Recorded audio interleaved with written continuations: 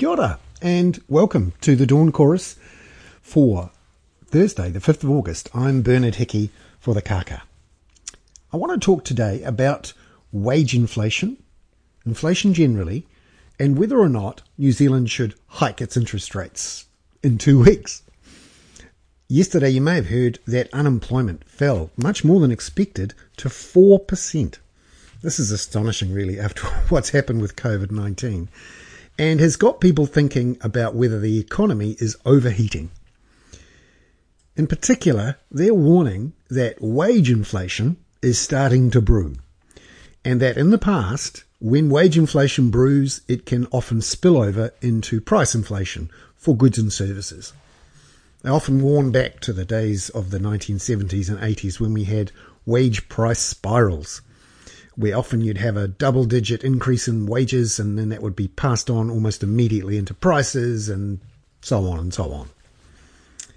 However, I want to push back at that notion, and I'm actually having to push back on my own against everyone else, because yesterday's numbers were so strong, not just lower unemployment to 4%, people were expecting about 4.4%, not just higher employment growth, over 1% in the June quarter, but also some slightly higher than expected wage growth.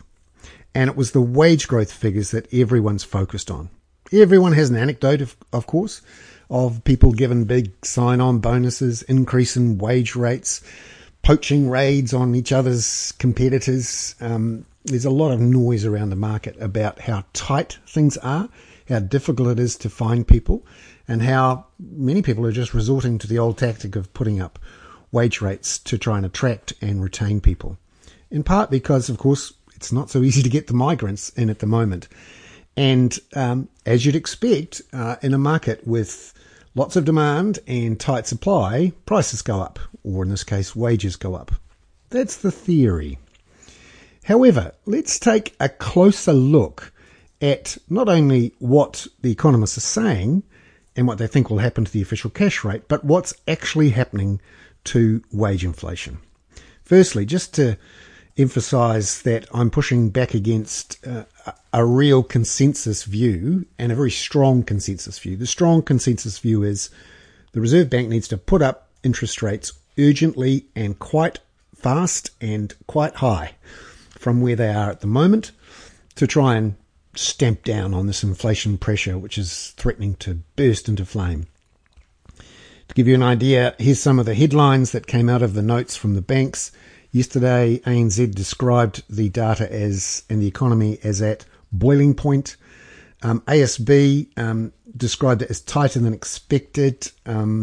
Used phrases like lifted sharply and more than expected. It says that the economy is now generating strong wage inflation. BNZ were the strongest. They talked about a searing labour market and talking about the Reserve Bank having to very quickly remove its foot from the accelerator. So ANZ is saying that it expects the official cash rate to rise from 0.25% now to 1.5% by May next year. That's quite a big and fast increase.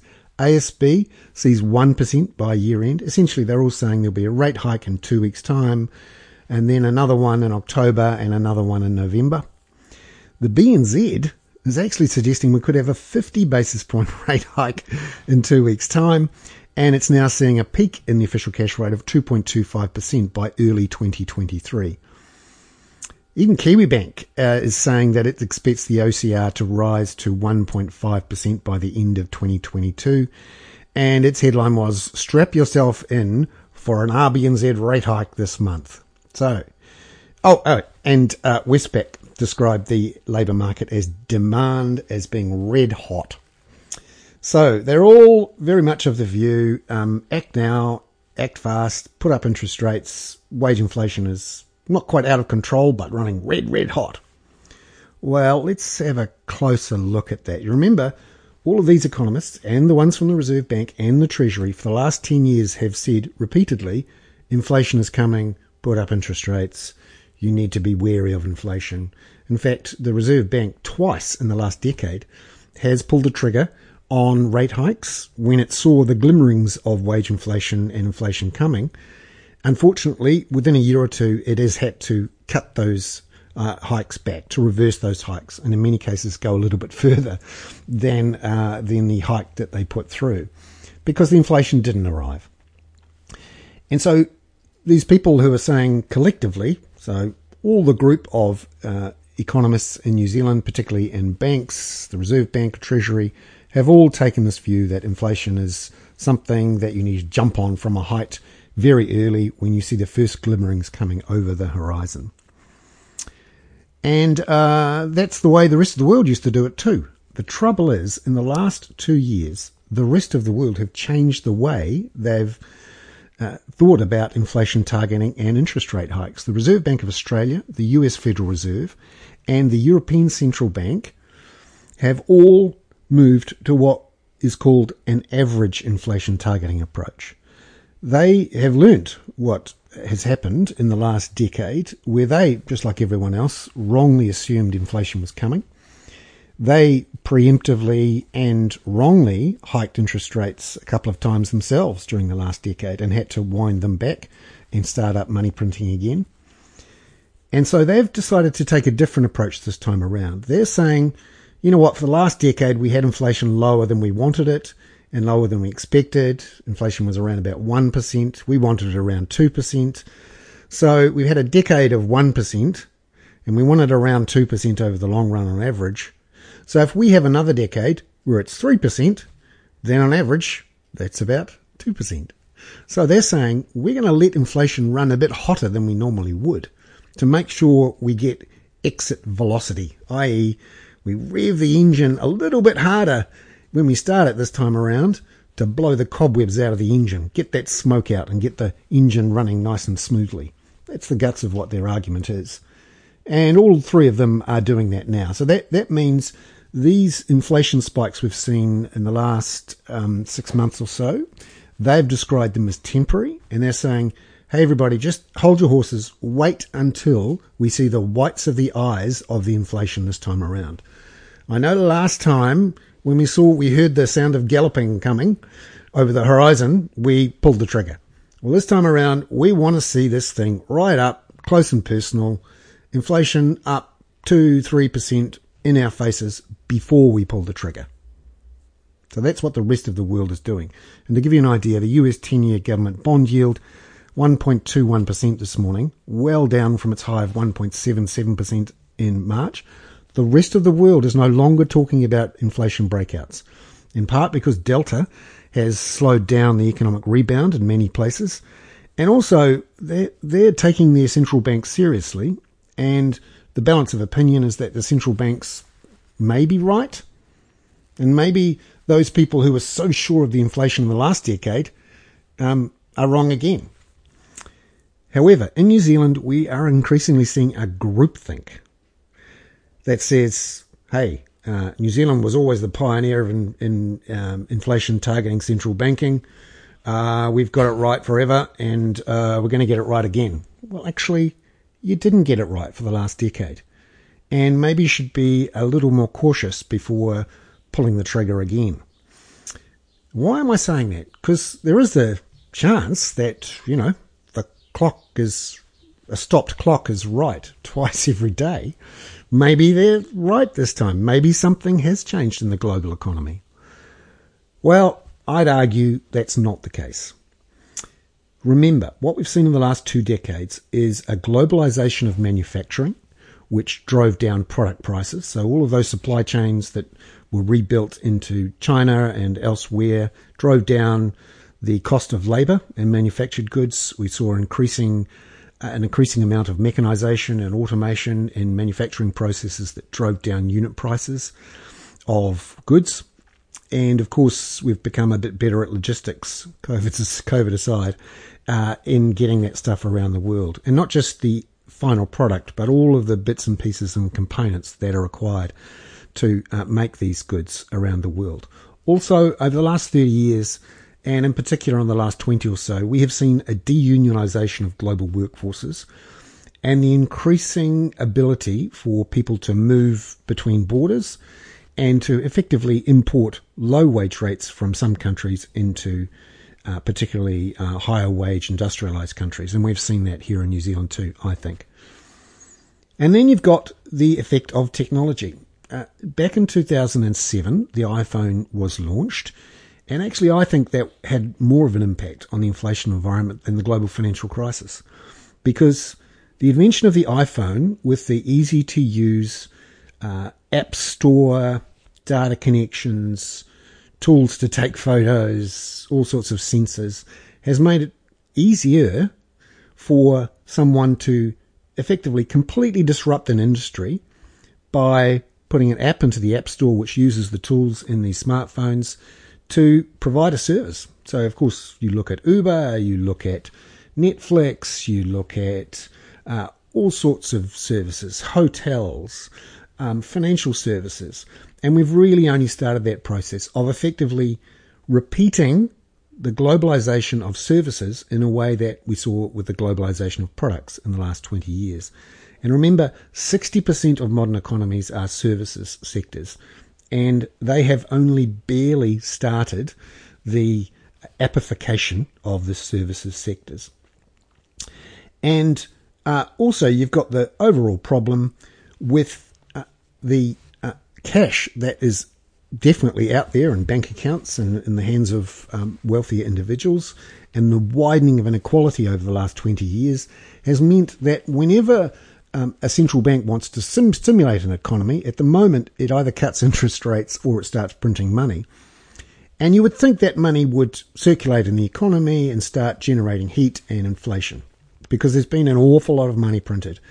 In today's version of the Dawn Chorus, you can see some charts showing that in the last 18 months or so, central banks around the world have printed about $11 trillion in fresh cash, US dollars. And that is around about half 1 year's US GDP. So why hasn't that just spilled over out there and started inflation fires all over the place? Well, it has for asset prices. We all know that. And it certainly happened in New Zealand. But it hasn't really for goods and services prices.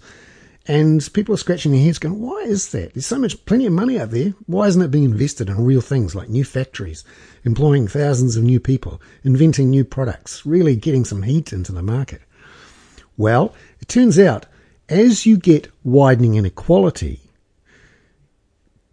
paradoxically, when people have lots and lots more money in their hands, they're much less keen or able to invest it and spend it.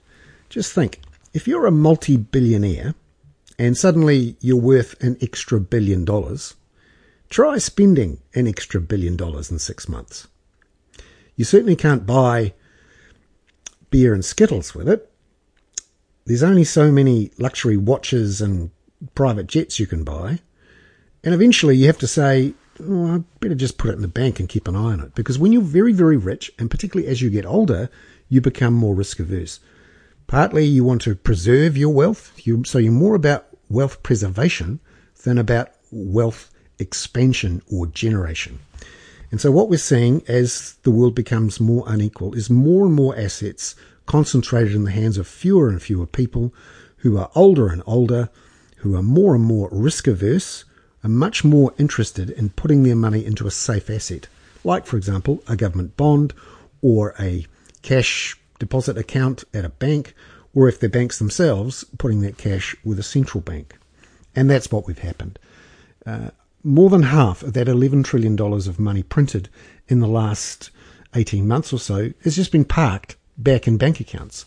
Some of it's trickled out into the real world, but often it's out into the world of existing assets. So your paintings, your land, your property, your shares, your corporate bonds. And that isn't necessarily being pumped out into the creation of new things, factories and jobs. It's just sitting there, in effect. And that's one of the reasons why inflation hasn't really taken off, and certainly not wage inflation. Because remember, as you get a more and more unequal society, the circulation of money slows down. So for those who are into their Milton Friedman study of monetarism and how the money supply works, remember you have a certain money supply and it circulates each year. And that is equal to the price level times the amount of goods and services produced. And that makes sense. And everyone assumes, of course, that the circulation speed doesn't change. So if you increase the amount of money in the economy, that increases inflation, because you can't very quickly increase the amount of goods that you have in the economy. But when you actually look at the speed of circulation in the global economy of money, you can see that it has fallen dramatically in the last 20 years. So in today's Dawn Chorus, I have a chart showing the velocity of M2 money stock in the United States. So this is the amount of money in the economy that's moving around. And during the late 80s and early 90s, when the boomers were in their prime, spending money, forming households, buying curtains, cars, all that sort of stuff, getting married again, they were spending money and they were investing it, and they were feeling quite positive about the world, keen to invest in new things, create new businesses, take a risk. So they've done that. And so the speed of circulation rose from about 1987, when it was around 1.7, 1.8, to 2.2 in the mid to late 90s. Then we had the dot-com crisis, dropped a bit then. Then we had the global financial crisis, dropped a bit then. And so those boomers who in the mid to late 90s were in their 30s and 40s, by the time we get to 2020, they're heading into their 50s, 60s and 70s. Now, when you're in your 70s, you don't want to risk your money in a high-risk startup. You don't want to give it to someone who's going out there with a good idea but is not sure. You want to put your money into a bank account that isn't going to be frittered away or is going to be there when you turn up in a couple of years' time when you need a new hip.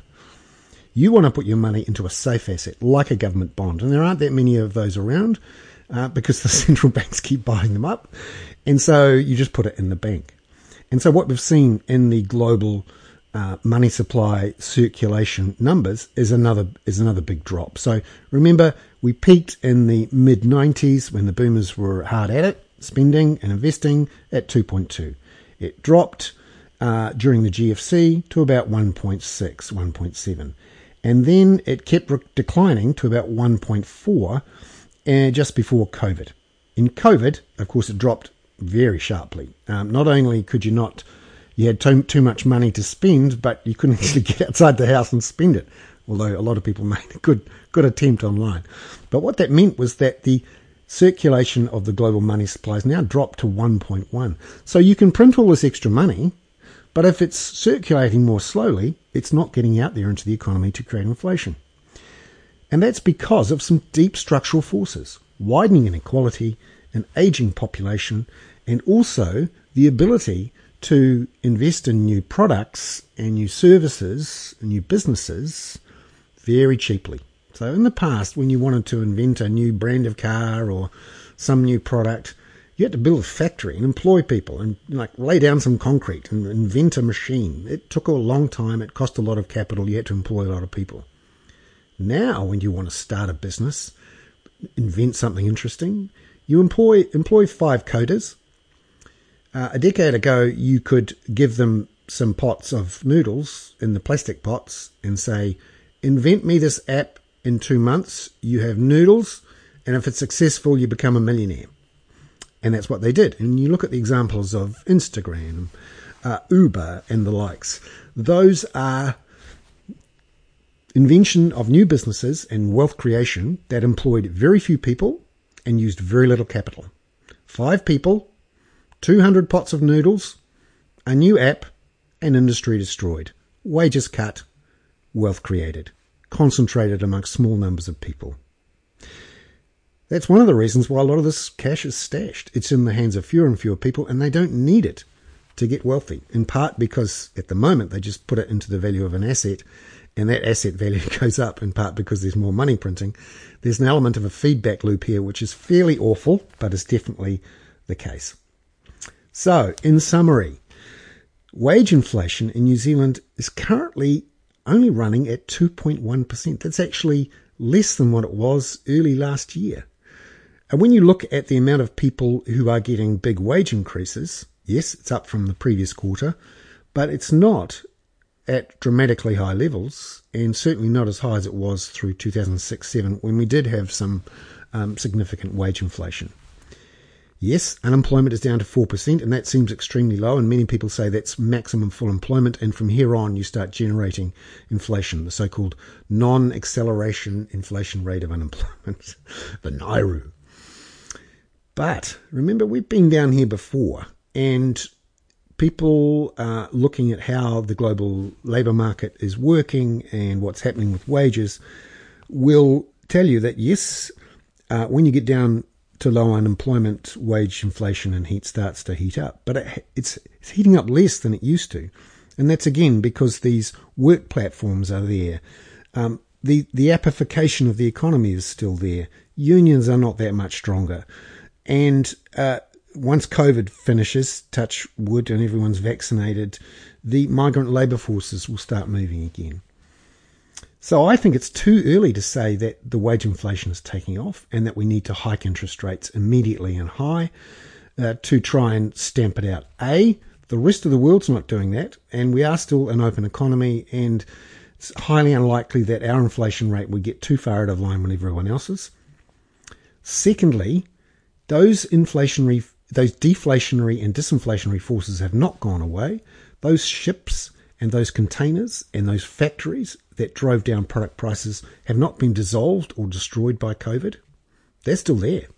Once COVID's out of the way, they'll fire up again properly if they aren't already. Secondly, the apps haven't gone away either. In fact, there's more of them, and there are many more industries that have been disrupted by these apps. Just think, for example, in financial services. Just last week, Afterpay, the big Australian buy now, pay later service, was bought by Square, the company owned by and run by the guy who set up Twitter, for a record high number, i.e. enormous amounts of wealth creation in an app. So we're talking about, a couple of hundred people who built a company in an app that's worth $50 billion. Now that's a lot of noodles. And nowadays, if you're a software designer and programmer able to do an app, and you don't get the pot noodles anymore. It's not a plastic pot. You get the noodle chef while you're doing the coding. So none of those disinflationary and deflationary forces have gone away. I think it's too early to start pulling the trigger. Now, some people would say, well, yeah, that may be true, but this is crazy what's happening to asset prices. We can't carry on like this. 30% house price inflation, that's nuts. Doesn't matter what's happening with inflation. We need to put up interest rates, because low interest rates are partially responsible, if not wholly responsible, for the significant increase in house prices in the last year. Just restore some sanity, put interest rates up to 1.5%. Surely that's a sensible thing to do now that we're out of this crisis. And I get that. It has been shocking what's happened to house prices and asset prices generally. And at some point we do need to get back to normality. But actually, monetary policy is not the way to solve a housing affordability problem. You can do some things with prudential policy, but again, as I talked about yesterday, unless you allow or encourage house prices to fall, you're also not really going to solve the affordability problem there. You're going to make sure that banks are safe. That's what the Reserve Bank's supposed to do. But you're not going to make house prices cheaper. The only way you do that, as I talk about in this column today, is to have the government act to ensure that housing supply rises quickly and sustainably in a believable way for decade after decade. So we have hundreds and hundreds and hundreds of thousands of houses hitting the market to drive down prices and rents. Secondly, you reset expectations of homeowners by actually going out of your way to drive house prices down. Now, you would say no government worth their salt would do that, and you're right. So at the moment, I don't really see the government looking to do much of that, but there will be a reckoning, a political reckoning, when finally enough young people who are renters are around. A few of the baby boomers have died off. Some of those young people start voting at higher rates than they do at the moment, and we eventually get a resettling of the political landscape where you get an actual governmental response. Hopefully democracy works. But in the meantime, you're unlikely to see enough houses built. You're likely to see migration start up again. And sadly, because I think these are premature rate hikes, the rates will be cut again. And yet again, public confidence in the so-called experts and economists and in central bankers who say, the inflation's coming, let's put up interest rates, we've got this under control. That again undermines confidence in our economic framework. So there we have it. Everyone else, all the economists are thinking wage inflation is a problem, we need to put up interest rates. And I'm saying, hang on a minute, that sounds like groupthink, have another look. So I'm playing the role of the heretic here today. Hopefully that's useful. Okay, what else is happening in the world just to keep an eye on? New South Wales, it's ugly. It looks like it's really out of control there. They're increasingly behind on their contact tracing and testing. Another couple of hundred cases yesterday. The New South Wales Premier, Gladys Berejiklian, is saying it's going to be worse today. There are signs of an outbreak in New South Wales. They're detecting high viral loads in their waste outflow.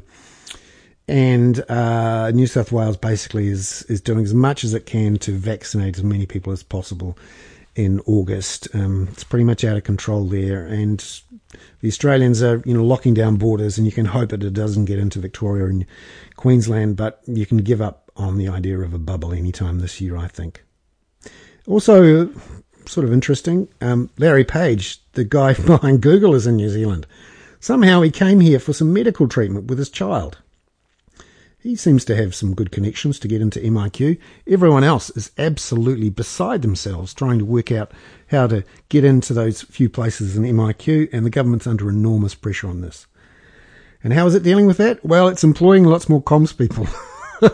New Zealand Herald today, that spending on government communications, so that's PR people, corporate strategy people, essentially professional arse coverers, people who deal with OAA requests to make sure no information gets out, spending on them is up 50% in 4 years.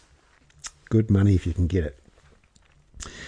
And also, keep an eye out for more information on MIQ as we head into next week, when we should all watch for the SCEG report, which is essentially New Zealand's version of pathway to so-called normality, various thresholds for vaccinations and border openings and that sort of thing. That will be interesting to watch next Thursday. Hey, I'm Bernard Hickey. Again, I've got to make sure these don't get too long. It is Thursday, the 5th of August. That is the Dawn Chorus on the Kaka. I'm Bernard Hickey.